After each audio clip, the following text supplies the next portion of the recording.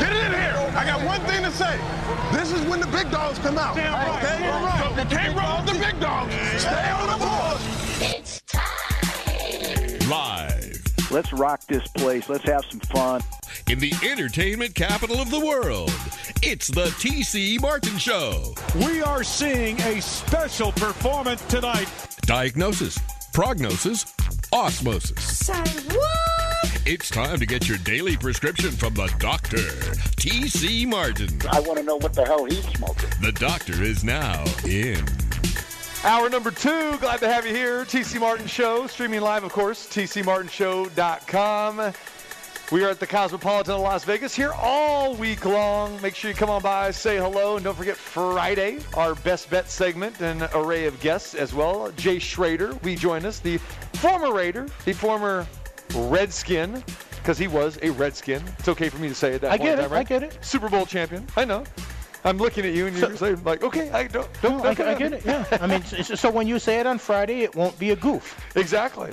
There you go. You won't be golfing yourself. Exactly. You know who else is going to join us on Friday? I know you're very excited, just like me. Dr. Christina Madison, our resident health expert, and she's going to be participating in the Best Bets, as well as Jay Schrader, yourself, Brian Benowitz, Matthew Holt, Scott Spreitzer, myself. So looking forward to Friday. Yeah, we just had Curtis Terry on, who was great with the shot, and Christine's also great with the shot. Yeah, she gave you the shot, exactly. Yeah. All right, very nice. The flu shot. There you go. I wonder if our next guest, how he would be. I think he would be great with the Best Bets. We got to involve him, and especially when he comes here to Vegas. We got to get him on here down to the Cosmopolitan so he can pick out his 3 best college games, 3 best NFL games. And we're talking about the former quarterback himself, the pride of Notre Dame. Stevie Slapshot, you got to fire up that Notre Dame fight song right now, because the Irish they're painting the gold helmets tonight. They're getting ready. Actually, they do it the night before. But getting ready to play Clemson on Saturday. We can hardly wait. And the former quarterback, and he also does a fantastic job with CBS Sports. There he is, number 7. That's right, I said number 7 because there's only one number 7. Right, and with all of his jerseys, he'd be perfect in Vegas because he could have 777 easily. Exactly. There it is. Steve Berline, my man, what is up? What do you say, man? How's it going? How about that introduction? And you can't get that kind of introduction at the first tee at the golf club you were at today. Come on. No, I cannot. There's no way. And I want you to know I cut my round short so I could be with you guys today. And I am all Notre Dame down. I got a Notre Dame hat on, Notre Dame shirt, Notre Dame pullover. Just fired up for the game this weekend. And guess what? I'm going to be I just made a decision today. I got a lot of friends that are going to be there in Charlotte, and obviously I lived in Charlotte for 15 years, so I've got a lot of people out there. And yeah.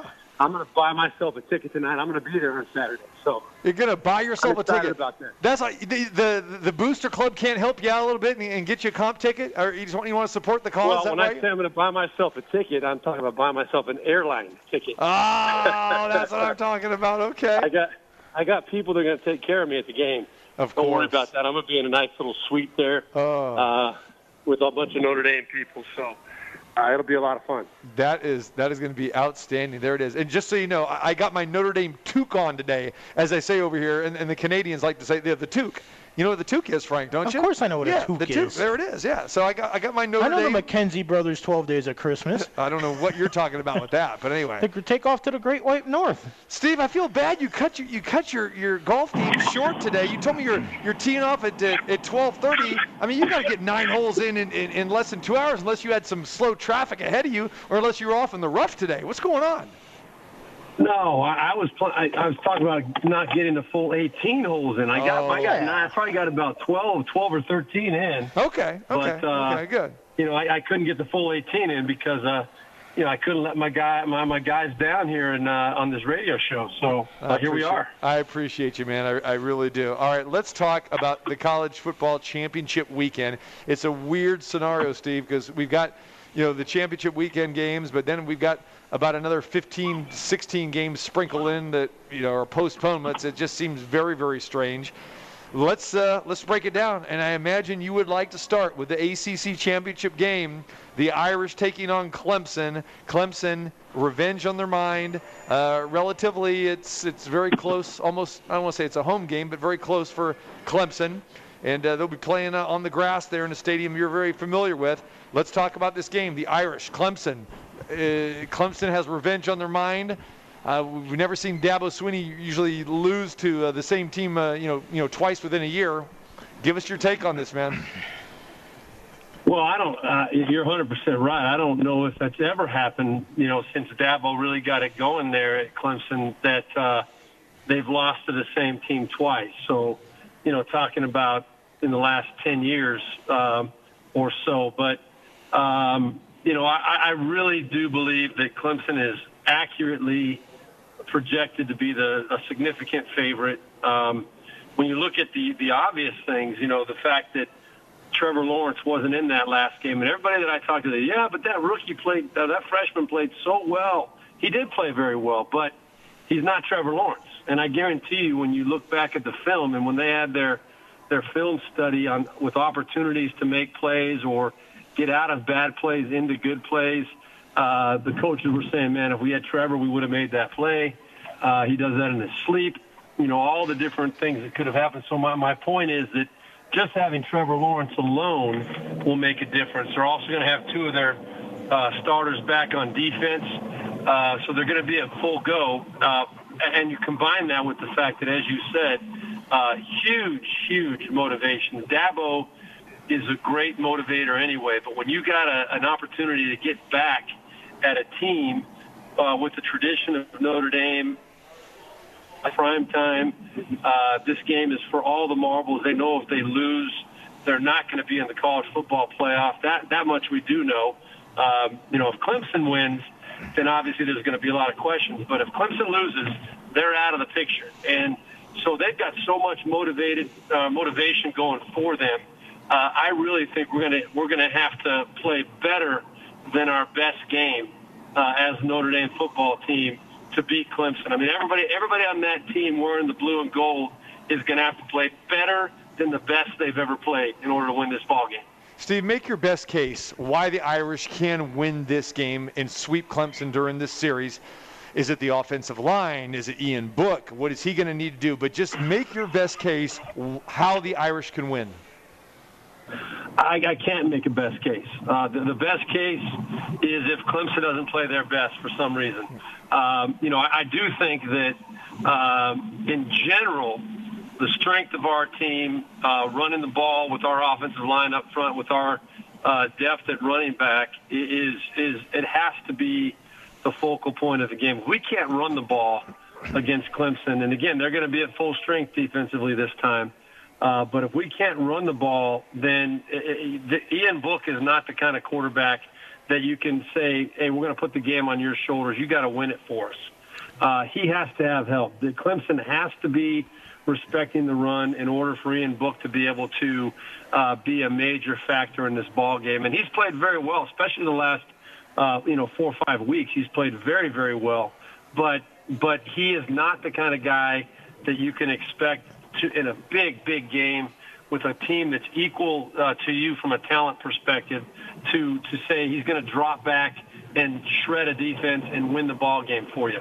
It's just not going to happen. So we have to be able to run the ball. That's, I think, where Notre Dame has a chance. If we can run the ball and mix it up on first and second down, with the play action passes, with the bootlegs, because Ian Book he's very mobile, and he's going to have to make some plays with his feet. He's going to have to extend some plays when things break down around him and make some plays up the field. But he's got to play a super ball game, but we have to be able to run the football. With Florida's loss to LSU last week, it looks like they're probably out of that Final Four picture. If this game is as close as the first one was, and if Clemson gets the nod this time, could both teams from the ACC make it to that Final Four, or would other conferences scream about that with all the money and 2 of the 4 teams being from the same conference, even though Notre Dame isn't technically normally an ACC team? Well, that no one's ever people cry about that when there's 2 SEC teams in all the time, but most of the time it generally is warranted. And I think as long as Notre Dame doesn't get blown out, as long as it's a good football game and Notre Dame matches up and shows up and plays well, I think Notre Dame has an argument if they lose that game because of playing the full schedule and because of the big win against Clemson earlier in the year. If they get blown out, I don't think we have an argument that you're one of the top 4 teams in the country, because Ohio State would legitimately have an argument there. Maybe a Texas A&M would have an argument. I don't think USC has an argument. They're finding their nose in there as well. They barely beat UCLA last week, but I think that it really comes down to how Notre Dame plays. If they win, automatically they're in, and then I think you got the argument between Ohio State and anybody else. If Notre Dame loses, they have to play well. They have to be in that ball game for 4 quarters in order to make an argument that they belong there as well. But I think it would be justified in that situation. Florida definitely is out, so we don't want to hear any more about Florida. But Texas A&M is another bad loss. Yeah, that's a bad loss. Yeah, and Texas A&M is number 5. They're on the outside looking in, even though they're not playing a real meaningful game. They're going to play Tennessee this week. But let's talk about the Big 12 championship game. Oklahoma, no one has really been hotter, except maybe, of course, Alabama. But Oklahoma lost their first 2 games, and they've been rolling since. And they're playing an Iowa State team is just as hot. Could either one of these teams maybe sneak in there if the cards fall right? But just break down that Oklahoma-Iowa State Big 12 championship game, Steve. Well, I did the Oklahoma game a couple weeks ago, and to show you how many times I've been hitting the head over the years. It was a couple weeks ago. I did it on the radio, right? And I can't even believe. Oh, it was Texas Tech, and I was going to say I can't remember who they played, but it was Texas Tech, and that was a ball game for well into the second half before Oklahoma kind of took control of that ball game. So I do believe that Oklahoma. They're a good football team. I don't think they're one of the elite football teams. And if it comes down to, the quality of a loss to a team like Oklahoma, I don't put Oklahoma in that conversation. Even though they finished out the season pretty strong after 2 early losses. I don't put them in the conversation at all. If Texas A&M does not come out on top in that game, then I don't think they have an argument either. All right, Steve Berline joins us, the former quarterback, the Irish, also the Carolina Panthers, and, of course, the Raiders back in the day. Does a great job with CBS, and, of course, you can catch him on the CBS Sports Network on Monday afternoons as well with his quarterback show with his partners, right? Trent Green and Rich Gannon and company. Ohio State, Northwestern, Big Ten, huge number here. Northwestern has won quietly, Steve, like we're used to seeing them win, low-scoring defensive battles. Is their defense strong enough to slow down Ohio State? And we've seen Ohio State maybe have some holes on the defensive side of the ball. Can Northwestern score enough to possibly pull the upset? Well, I think they can. I don't think it's a situation where I would have any confidence, betting on Oklahoma or on Northwestern if I were a betting person. I don't even know what the spread is. Hey, Steve, you're getting like 22. 21 was the last I saw. Yeah, up to 22 at some spots. You feel comfortable now? Okay, well, I would take Northwestern 22 100%. I would definitely do that. Okay, hold on. We're here at the William Hill Sport. Put Steve Berline down for 10,000. Okay, they say they got you covered. Yeah. Maybe a quarter, maybe 1/16 of that. Okay, right. All right, void that ticket. But, he's not good for it right now. Okay. What I would say is this. Okay, a great football coach, which I think Pat Fitzgerald. What's his name? Pat Fitzgerald. Yeah, Fitzgerald. I was going to say Fitzpatrick. Yeah. A great football coach can overcome great adversity and greater odds. Lou Holtz did it repeatedly as he was building that program at Notre Dame. And the great coaches do that because they find a way to motivate their team and to get them to believe that they can step up and rise to the challenge. This is their time. to really etch their names in the annals of history. And this is Northwestern's opportunity. I mean, let's not kid ourselves.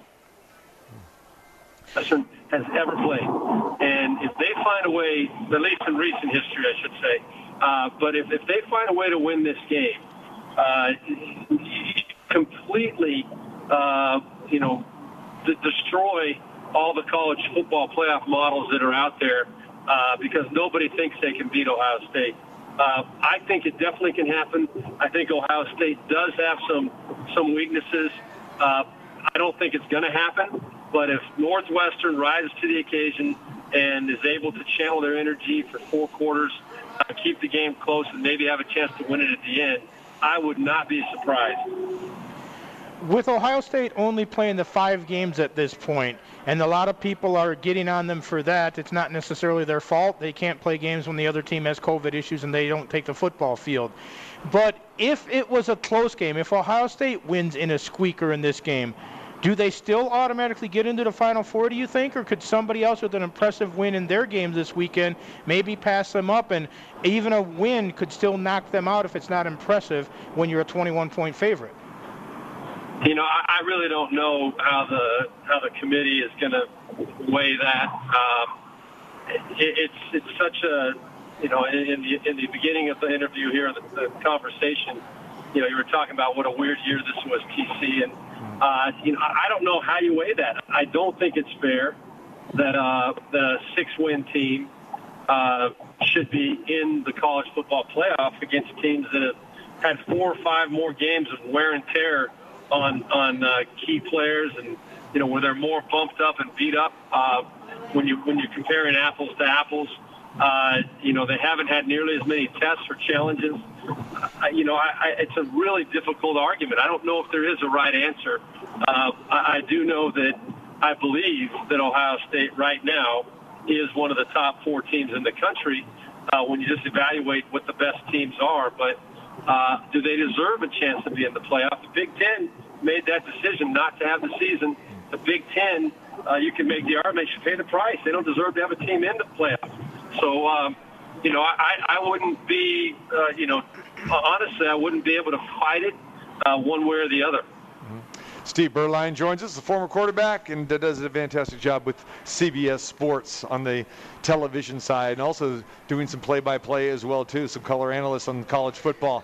All right, Steve, let's change our direction a little bit and go to the NFL, and let's talk about the Philadelphia quarterback dilemma. I want your thoughts on Jalen Hurts, a guy that we've talked about a lot over the last couple of years, playing at Alabama, then Oklahoma, and then he was a second-round draft pick, and the Eagles said, hey, we're going to take this guy basically as an insurance policy, but now we're seeing, him getting the start last week. He will probably get the start for the rest of the season. I love the move personally. Give us some thoughts on how you graded Jalen Hurts last week against the Saints, and what's going to happen in Philadelphia with him and Carson Wentz moving forward. Well, first off, let me just say this. I'm a huge Carson Wentz fan, and I think that he's going through something that is really going to test his mettle, and we're going to see what he's made of. I have zero doubt that he has the ability still to be one of the elite quarterbacks in the NFL, and I have zero doubt that there would be, aside from the teams that have the top 5 quarterbacks in the NFL, there would be 26 or 27 teams that would be willing to consider a trade for Carson Wentz. That's how highly he's thought of in NFL circles. So let's get that established right away. Jalen Hurts, I thought, for a first game, did very well. He did the 3 things that I think are most important for a young quarterback, with his style of play. In his first game, number 1, he protected the football, no turnovers.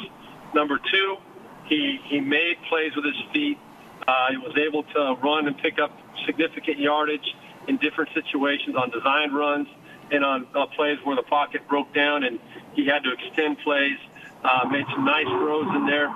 The third thing is I think his confidence and his leadership really resonated with that team. It was a definite boost of energy for that team, and it made the whole team around him play much better. I do think that there's a couple points that need to be, that cannot be over exaggerated or overlooked. One, the New Orleans Saints had zero knowledge of what Philadelphia was going to do with him. There was no preseason. They had no tape whatsoever on what Jalen Hurts as a quarterback for a full game, how they would design a game plan. I think if you gave New Orleans another shot at him this week, you'd see a different ball game because New Orleans would now know, okay, this is how they're going to use him. And I think it's going to get more difficult for Jalen Hurts as the season goes along. But the New Orleans Saints minus Drew Brees, not having any film on Jalen Hurts, I think Philadelphia had the advantage there. And I'm not taking anything away from Jalen Hurts, but we'll see a lot more about how he's going to match up with teams down the stretch here, these final 3 games. And I expect it'll be a little bit more difficult. And he'll have to, if he wants to win, he's going to have to throw for more than 150, 160 yards. He's going to have to make some plays from the pocket, and we'll see if he can do that. Steve, we would be negligent in our duties if we didn't ask you about tomorrow night's NFL game as well, with the Raiders who had a bad loss to Indy this past week, trying to bounce back against the Chargers. The Chargers, another team with a young quarterback on Herbert, who he seems to be good. It seems like this team has talent. They just don't know how to win yet at this point. What do you make of this game, and what do you make of the Raiders as far as down the road? Is this a playoff team? Because we see signs that they are and then signs that they're not. Well, and that's why I don't think that they are. And it hurts me to say that, and I love the Raiders, and I'm a huge fan of everything that they're doing right now and what they've done since John Gruden has gotten there. This team is building up their confidence, and they're getting to the point where they're starting to expect to win football games. I just don't think that they're quite there yet, and they'll win this game this week against the Chargers tomorrow. I think that they'll get to 9 wins, and as we know in the AFC, 9 wins is not going to get it done. And I just don't see it turning in their favor. I can't see them winning out to get to 10, and it hurts me to say that. Now, would I be surprised if it did happen? I wouldn't be surprised if they found a way to win all 3 of these games because they're good enough to do it. But they're just not consistent enough yet across the board on both sides of the ball to where I feel confident saying I believe this team is going to win out. Now, another team that I do believe is going to win out or at least get to 10 is the Baltimore Ravens. I think they're a team that will find a way to get to 10, possibly even 11 wins. And, of course, that eliminates the Raiders right there if you're thinking that, that Cleveland and Indianapolis are going to be, in there as well. I don't think Miami's going to win more than one more of their games. Maybe they'll get to 9 wins. So I don't see them. They've overachieved all year. They're a great team, and what they've done is amazing. But they're not quite ready to make that jump to the playoffs yet. And I think, unfortunately, I look at the Raiders the same as the Dolphins. Quick thought on Rod Marinelli being elevated from the D-line coach to the defensive coordinator, Paul Guenther out. And again, what can you possibly do at this stage of the season, Steve, and let alone just a short week here for the fans to expect the Raiders are going to be better defensively? Well, I don't know how you measure that. I think it's just a matter of whether you can create an energy situation where the players come together and raise their level of play. And, obviously with a new guy calling the signals defensively, it's going to make a big difference in how they prepare from a game plan standpoint. Marinelli has been around for a long time, obviously, and we'll see if just the change at that position, and I don't think they can do much schematically different than they've done all year. Number one, it's hard to do that even on a full week, but on a short week like this, I think they're going to stick to what they've been doing. It's just a matter of deciding how much they want to bring pressure, how much they want to only rush 3. It's those kind of schematic game plan type of situations that I think you'll be able to measure the difference between he and Guenther. And then, of course, just if you see a team coming out and playing like a bunch of crazed animals with the high energy, that could obviously happen in this situation as well. All right, Steve, the most important question, the final thing before we let you go here of this interview is this. Who should I start at quarterback? Fantasy football playoffs. I got Kirk Cousins or Baker Mayfield. Direct me, man. What should I do? I got to win this week. Kirk Cousins, who are they playing? They're playing the Bears. So he might be able to at the home, at home. No. No? No. Listen. Let me just tell you something. If you ever watched my show, I don't know if you do. For the last 5 years, I'm known as the Kirk Cousins basher. You and me both, man. You and me both. I love Kirk Cousins, but except if you need to win a game. If you need to win a game, I don't like Kirk Cousins.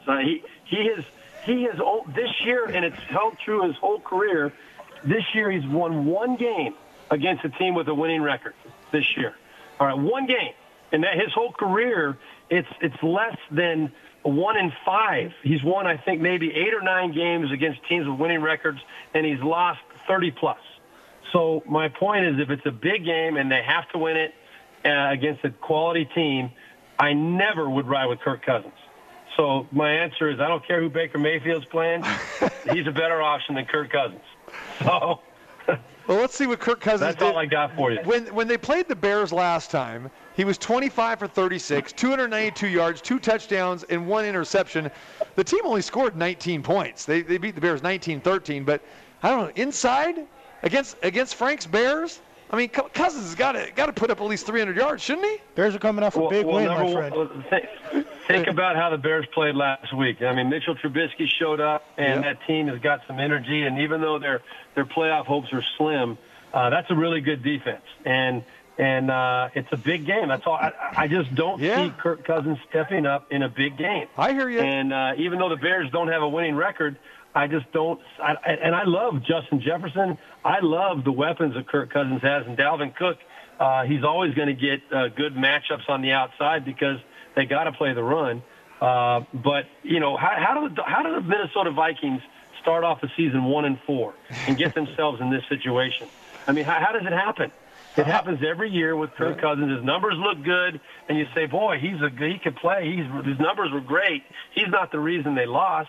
But when you're paying a guy $28 million a year plus $30 million now, you expect him to go out and win games for you.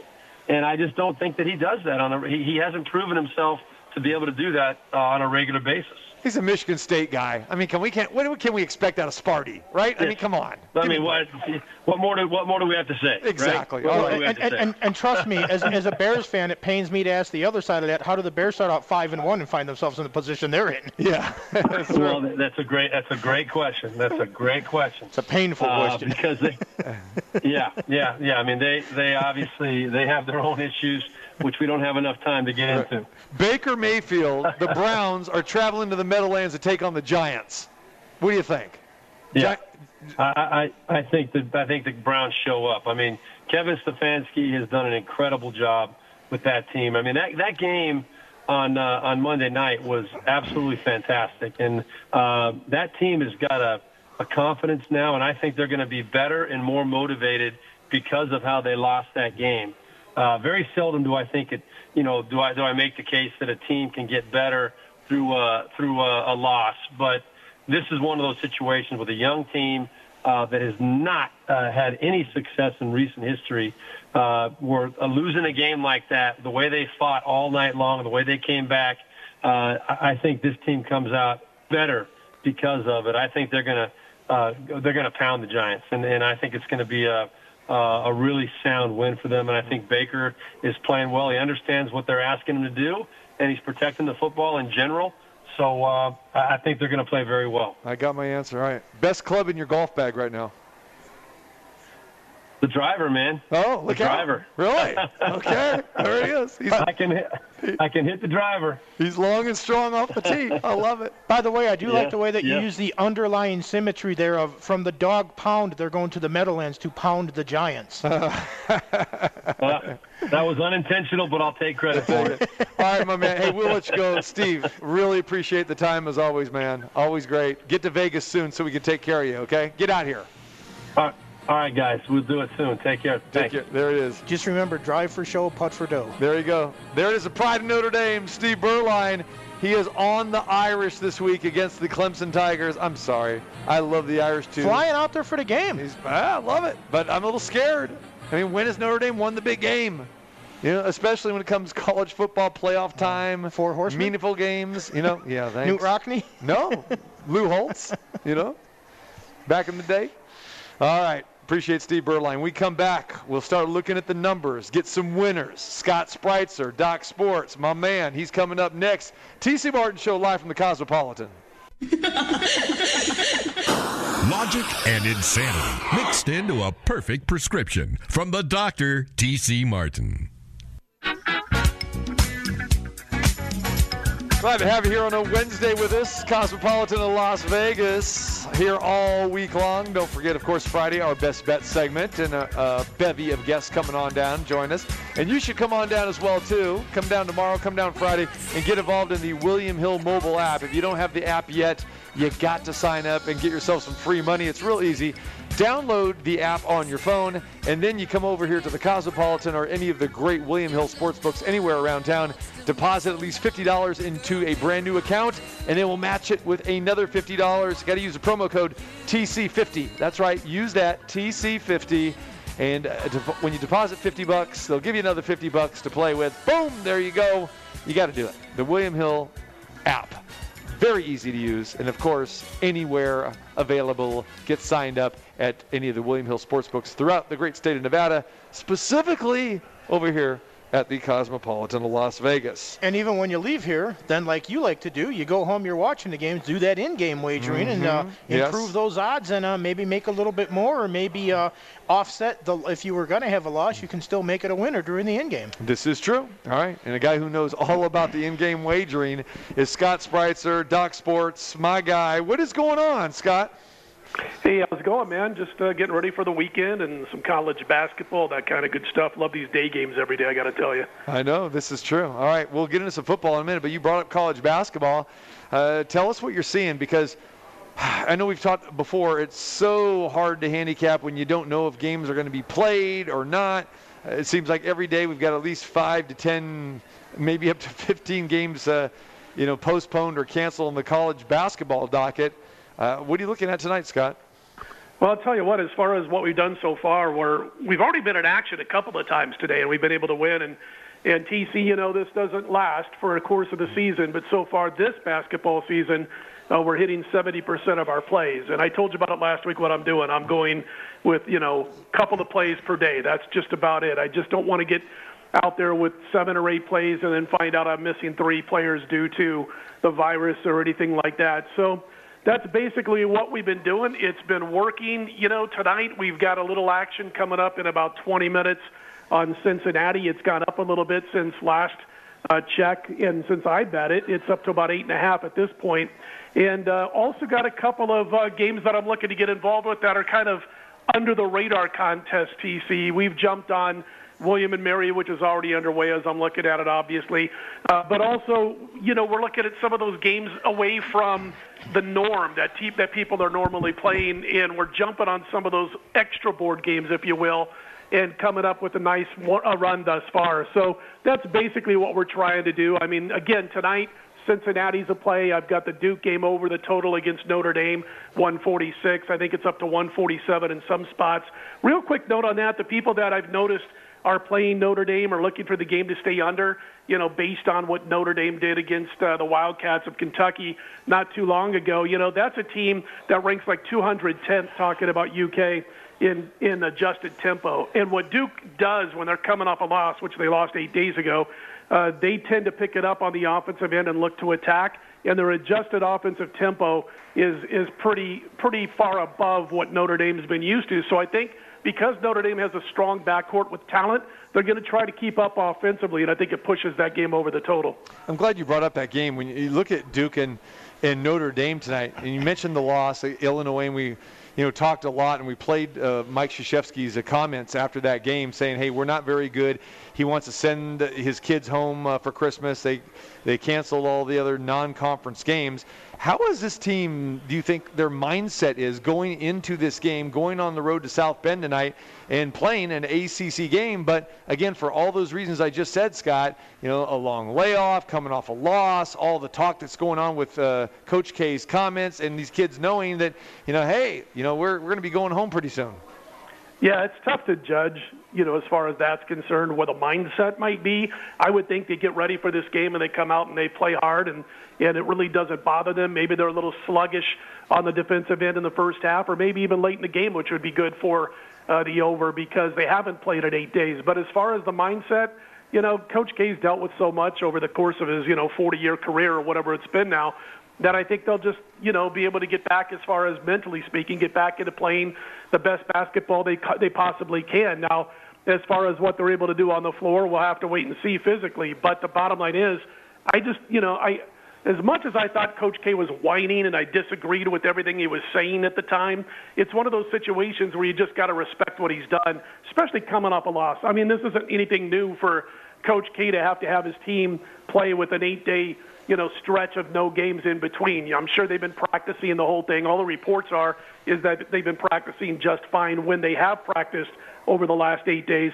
But again, I just, you got to go with what he's done long-term in his career, and it's too tough to judge, how a team is between the years. Like when you say a team, a lot of people like to play against teams, and I'm just using this as a kind of an offshoot of what we're talking about, or a sidebar.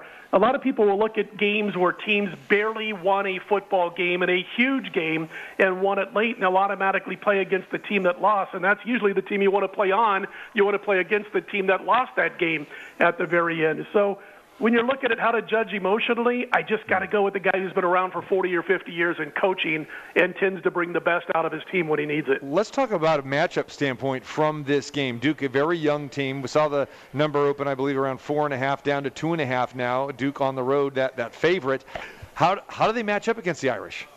Well, yeah, when you look at it, first of all, like I said, I look at adjusted tempos on games like this when you're talking about it, one team especially with a massive amount of talent. Notre Dame not too bad themselves, obviously. So that's what I first start to look at, and I kind of want to see in those situations which team might be pushing or slowing down a tempo, and if that's the more talented team, they could throw a wrench into the other team's system. But what I look in this one is I think, you look at last week's loss to Illinois.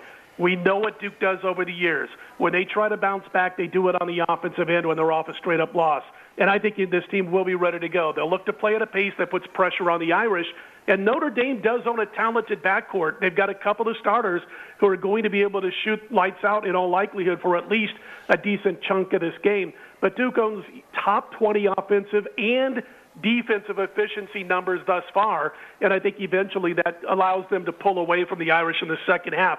Listen, the number was 4 last night. It got all the way down to 3 today. I just think that number is a little bit too short. I actually made Duke 6.5 in my power ratings at this particular venue, playing at Purcell Pavilion, and I think they find a way in the second half to come away with the victory. Scott, I know you mentioned that you're being a little bit more selective right now because of all the craziness that's going on, but have you been basically just betting sides and totals, or do you do any first half wagers or something? Because it seems like in some of these games, like last night, Minnesota and Illinois, Minnesota got off to a nice start, but then Illinois rounded into shape. It looked like a blowout at the end, but is there some advantage maybe to try to get on a team early that might fade late? Yeah, it's a good question, and that's kind of what we've been doing also. We've been throwing into the mix is second-half plays, and what I've been doing is I've been looking for teams that are decent-sized favorites, teams that are 7, 8, 9, 10-point favorites that are either tied, maybe up by a point or two, or trailing, especially trailing outright at the half, and then jumping on those teams in the second half, and they've done quite well. I've probably done that 7 or 8 times so far this season, and we've won all but one time of those second-half plays.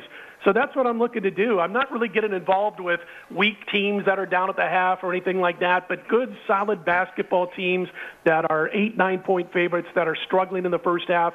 They've been, you got to cherry pick a little bit. I mean, you can't just bet them blindly, but at the same time, they've been really nice bankroll increasers for me over the course of the first few weeks of the season. So yeah, as far as first half plays, I've been staying away from first half plays and just jumping in on the second half plays. Scott, real quick analysis. One game I want to ask you about as well is Butler-Villanova tonight. I know Butler has got a ton of injuries, but a team that's only played one game so far this year, and Villanova is 5-1. 12.5 is the number with Villanova. Any thoughts? Yeah, I got a real lucky win the other night, guys, on Villanova over Georgetown. I was down 18, laying 12 or 11.5, and they came back and won by 13. And so my numbers actually set in this game to jump on Villanova. Not only that, but you just mentioned one of the situations that they are in. They've already played, 6 games, and you got Butler, who's only played once, way back on opening night, November 25th, against Western Michigan. They squeaked by in that game. Butler I have in the top 70, but with that one game is all they played thus far, I actually lowered them a little bit, and their effective field goal percentage against Western Michigan was not good at all at either end of the floor. So, listen, Villanova's upwards last check of around 13. They probably win this game 16, 17 points by the time it's said and done. But I ended up passing on it even though I had a slight lean towards Villanova. All right, Scott Spreitzer joins us. All right, Scott, college football championship weekend. We got the ACC, SEC, Big Ten, Big 12. Give us a quick thought or two on the games that you like here. Well, I'll tell you what, I haven't been betting a lot of college football early in the week, but I did this week in one particular game to start, and that was going against Nebraska and playing on Rutgers. Obviously not the Big Ten championship, but they're playing on Friday and about 4:30 Pacific time, and we jumped on Rutgers plus the points there. Now, Noah Vedral is a Nebraska transfer, the quarterback for the Knights. He may not play in this game, but they got a capable backup. And then, of course, I like Schiano and what he's done over what Frost has been able to get out of his team in Lincoln. So I was surprised. I thought that number should be 3.5. It's 6.5. There's a couple of sevens out there. I took the points with Rutgers. And as far as anything else that I've done thus far, I did jump on Stanford plus the points over USC already this weekend. I like Stanford, over UCLA. I like Stanford in this spot with UCLA coming off the real big emotional and physically draining game last week in which they somehow blew that game against their crosstown rivals. Stanford, 3-2, playing better, a little bit under the radar than a lot of people give them credit for, and we took the points. And you can get 7.5 if you shop around with Stanford in this one. I didn't mention the Pac-12 championship game, which will be Friday night, and Oregon slides in there instead of Washington. USC only a 3-point favorite in this one. How about USC undefeated, a team that knew they were going to be playing this game, then Oregon just gets thrust in there. Is this too low of a line? I don't know, man. I mean, USC coming off that close game last week and Oregon getting no respect from the public. Here's one thing that I look at. I mean, in this particular game, it opened 3. It's still 3, but if you look at the juice on that 3, you'll see that the money has come in on Oregon a little bit. I'm not sure the books want to drop this below 3, so they're adjusting the juice on the number, and it's come in on Oregon. Now, Oregon's kind of been a write-off, so to speak, for the public. 65% of the tickets thus far in the books that I care about are showing that they're coming in on USC, yet the juice has gone down on Oregon a bit, which means to me more respected or sharper money has come in on the Ducks. I haven't made a move on this game yet. Going to wait a little bit. I'll probably jump in by tomorrow night for Friday. Just want to see how all the injury situations go. But right now you can tell I'm kind of leaning towards the Ducks in that one.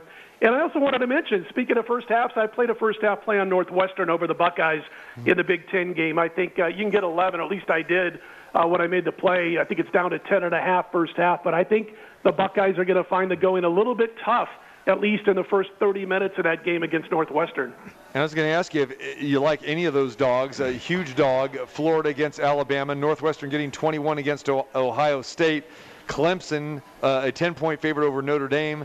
Can you make a case for any of these dogs? Well, yeah, I mean, that Clemson-Notre Dame game, I'm just going to throw this out there. I mean, Notre Dame moved the ball at will against Clemson. That had nothing to do with Trevor Lawrence being sidelined in that game. And another note on that game is that, they went up against the backup quarterback. And although Clemson's backup quarterback is going to be a star, the bottom line is they didn't face Trevor Lawrence, yet Clemson were able to throw the ball at will and score all those points against the Irish. So what I'm trying to say here is that I don't think there's going to be a big uptick on what Clemson can do offensively, and I have total respect for Trevor Lawrence. They did everything they wanted to anyway in the first matchup. Now they're laying 10.5. I kind of feel like the Irish are getting a little bit disrespected in that contest.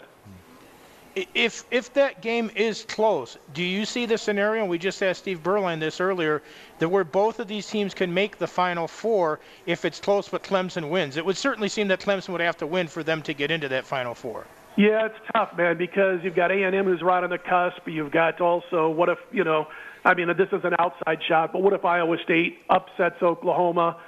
You've also got, of course, Ohio State. They've got to get knocked off by Northwestern. I don't know, man. I think if it was me, it would be the loser of this game drops out of the Final Four. And I know that might sound unfair, but, late season loss, you got to drop them out, I think, if Ohio State wins. And, again, you've got to give respect, I think, to A&M too. So, yeah, for me, this is an elimination game for the Final Four. Now, that doesn't mean the committee is going to do that, but that's how I'd have to vote. By the way, Steve Beuerlein, you got to talk to him one day, TC, and ask him if he remembers around 1991 or 92 when he was with the Dallas Cowboys, and I sat in his condo interviewing him on a report that I had to put together for the entire season on Notre Dame football, and we sat there and we talked for about 4 hours in his condo. Then he invited me out to dinner with himself and some of the Cowboys, and I chose to go somewhere else that night, a different kind of bar. So anyway, but anyway, it was an interesting time. I don't know if he remembers that, but what a great guy. And he was extremely accommodating and made me feel at home that day when we were doing all that work. I wish you would have told me this before we had him on. I would have brought it up today, but as he alerted us today, he's been hitting the head a few times as well, too. He was having problems remembering who was playing this weekend. Well, I don't look anything at all like I did 27, 28 years ago when I walked in his condo and brought this temporary, or I guess I should say portable studio with me to have him record Notre Dame football for 3 or 4 hours. Had a little bit longer hair, could actually grow hair, and I was a little bit thinner. But, yeah, what a great guy. I mean, I had that one experience with him, and he was just a terrific person. Yeah, he is. Yeah, but by the way, I know I said Final Four, and I know we were talking basketball and football, but in essence it is the Final Four for college, but they don't call it that. But, hey, if people can say period when they're talking about football games, when that's a hockey term, then I can say Final Four for the Final Four in the NCAA football championship. Frank, I'm with you. I call it Final Four all the time. They want to expand. I won't call it Final Four anymore. Just because there's not 68 teams playing for it, there's still the Final Four. Exactly. Scott Spreitzer joins us. All right, Scott, let's go to the NFL. We got the Raiders tomorrow night against the Chargers. I think a lot of people are thinking the Raiders are going to get right in this game, but still, the defense is still the defense of the Raiders. I don't care if it's Rod Marinelli, it's Paul Guenther. I don't know what changes they can make there. The personnel is still not really sharp. And the Chargers, they showed up last week and won, and basically can make the case that they probably should have beat the Raiders when they played a few weeks ago in L.A. I'm a little surprised right now that the Raiders aren't even more of a public favorite right now. I'm looking at the couple of books, again, that I care about the most, and they're getting about 53% of the tickets. I would think that goes up as far as the public is concerned over the next 24 hours. Yeah, you're absolutely right. But, the Chargers were in a perfect spot last week, and it has to do with teams that come off of those, 40-point losses and how they turn around and do the very next week. And we saw that line move to them being the favorite. They still almost didn't come through with a victory over against a mediocre football team in the Atlanta Falcons. But you know what? One of the plays I like in this, I do lean towards the Raiders. I also like Austin Eckler to go over 37.5 receiving yards for the Chargers. He's been targeted almost 36 times in the past 3 games, out of the backfield catching footballs, 36 times in 3 games since coming back. And he is going up against a defense that absolutely struggles against running backs who can catch the ball out of the backfield. I saw 37.5, and I played over on Eckler in that game. All right, good stuff. All right, Scott Spreitzer, you can check him out at DocSports.com. He's on fire, 70%, college basketball. You keep it up, my friend. And, of course, you can follow him on our website as well, too, part of our best bets at tcmartinshow.com. Have yourself a great weekend, Scott. Look forward to talking with you over the course of the weekend. We'll get you back on the air next week. Have a great one, guys. Take care. There he is, Scott Spreitzer. Great stuff, great knowledge. Steve Beuerlein, love having him on today. Great stuff. Curtis Terry, UNLV, the former running Rebel, talking about the COVID situation with UNLV, with their situation right now, season at a pause. Yeah, and again, that's the key thing. It's a pause right now, right. But hopefully they'll get back up and running right now. But when the coach has COVID, probably the right way to go. All right, we appreciate you, everybody. We're back at it here tomorrow, the Cosmopolitan at 2. If you miss any part of the show, go to the website, tcmartinshow.com.